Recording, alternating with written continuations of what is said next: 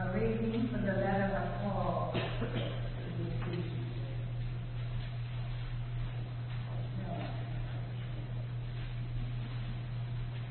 A reading from the book of the prophet Isaiah.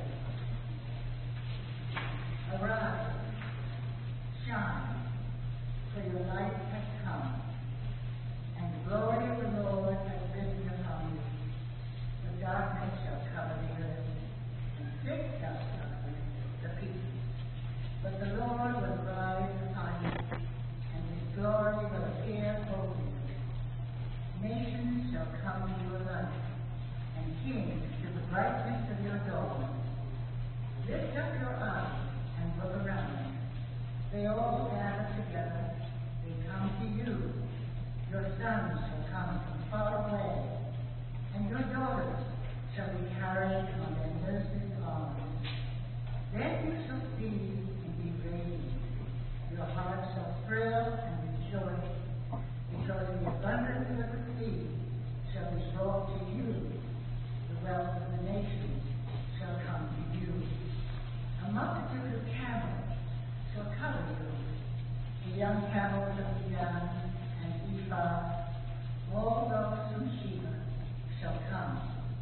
They shall bring gold and frankincense, and shall proclaim the praise of the Lord.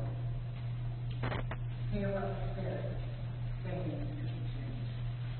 Praise God.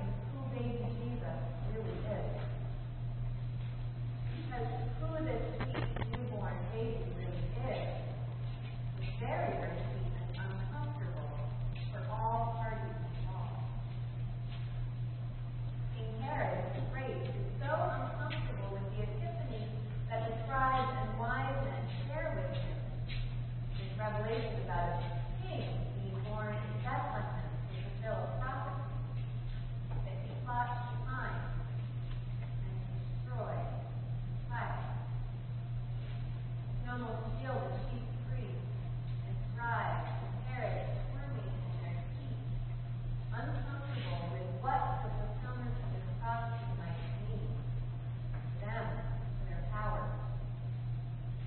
The gospel tells us that upon hearing the news of birth, Herod is frightened, and all Jerusalem with him. This scene, this fear, is not fit with the cozy hot cocoa Christmas stories that surround it.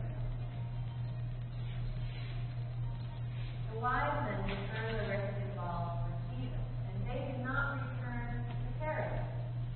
Rather, they go home. I often go home too when I return gifts. Mary and Joseph are visited by another angel of the Lord, who tells them to flee to Egypt so that Jesus will not be found himself. This story is not comfortable for anyone involved. It makes people a little more uncomfortable. God and God's angels keep on choosing social outsiders to reveal the truth.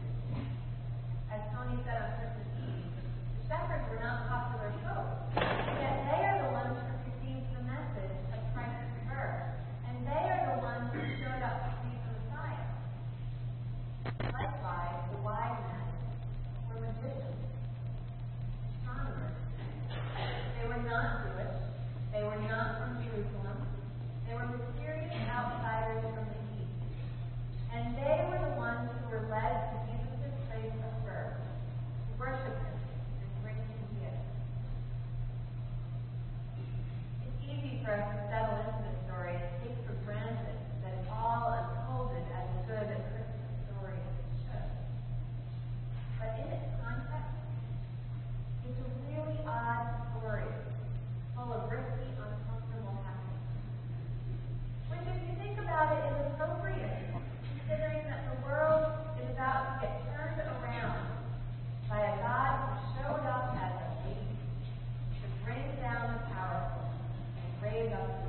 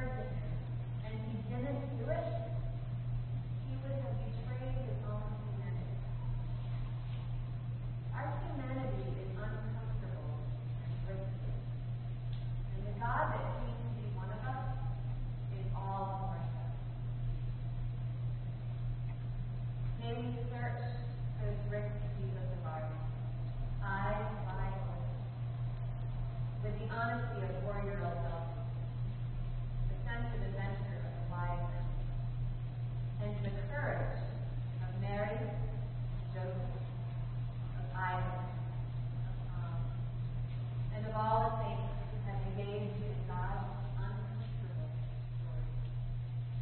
Amen.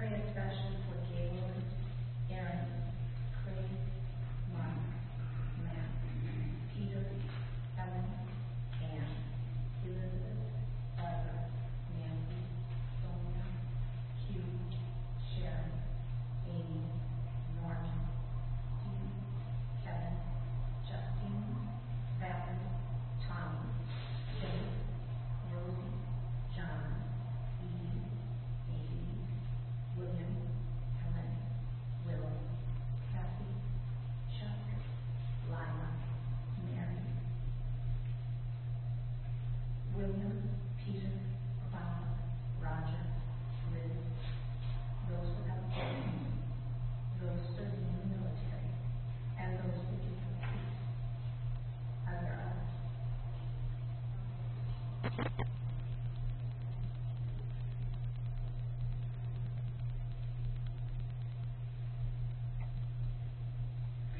compassion on those who suffer from any grief or trouble.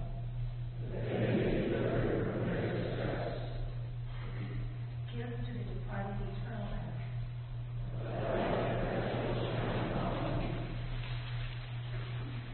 We remember especially Hyman Kaufman, Lawrence Jim Patton, Michael Patton, and Becky Depp, Tim Warren, and Babs Brown, in whose bloody memory the flowers at the altar are given today.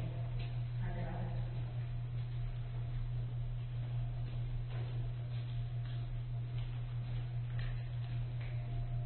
We pray you for your saints who are then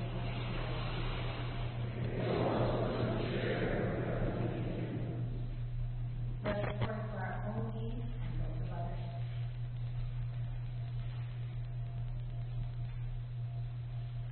Most loving Father, whose will it is for us to give thanks for all things, to fear nothing for the loss of you, and to cast all our care on you who care for us. Preserve us from faithless fears and worldly anxieties, that no clouds of this mortal life may hide from us the light of that love which is immortal, which you have manifested to us, your Son, Jesus Christ our Lord, lives and reigns with you in the unity of the Holy Spirit, one God, now and forever. Amen. Let us confess our sins against God and our neighbor.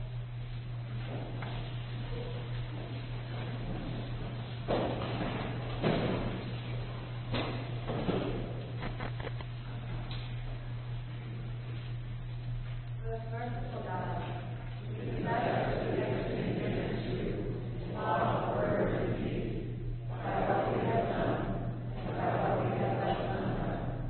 We have not loved you with our whole heart. We have not loved our neighbors as ourselves.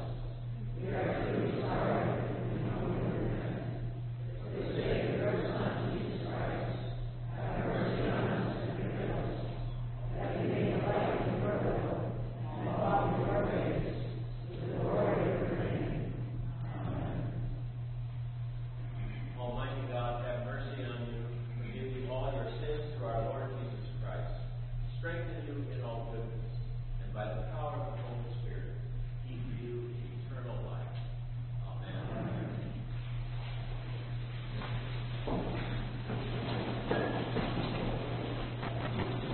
The Lord be always with you.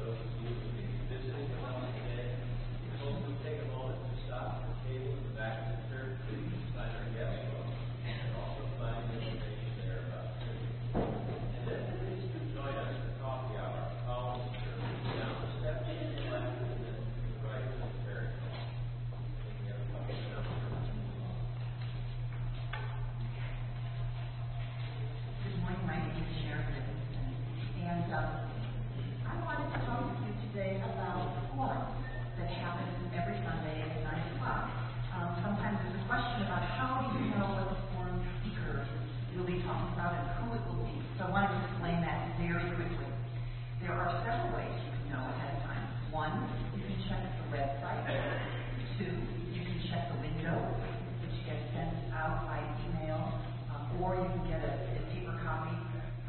Get sent out once a month where you get your paper copy.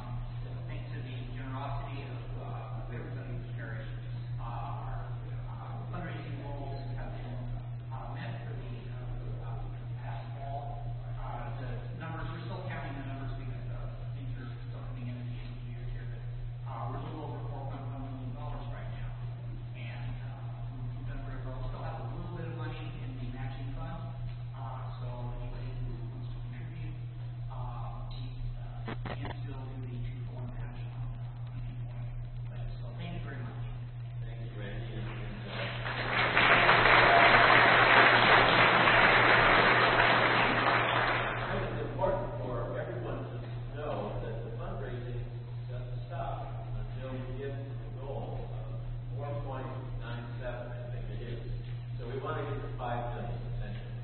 But you have done just marvelously in bringing us to this point, and we're confident we're going to be able to raise the whole amount.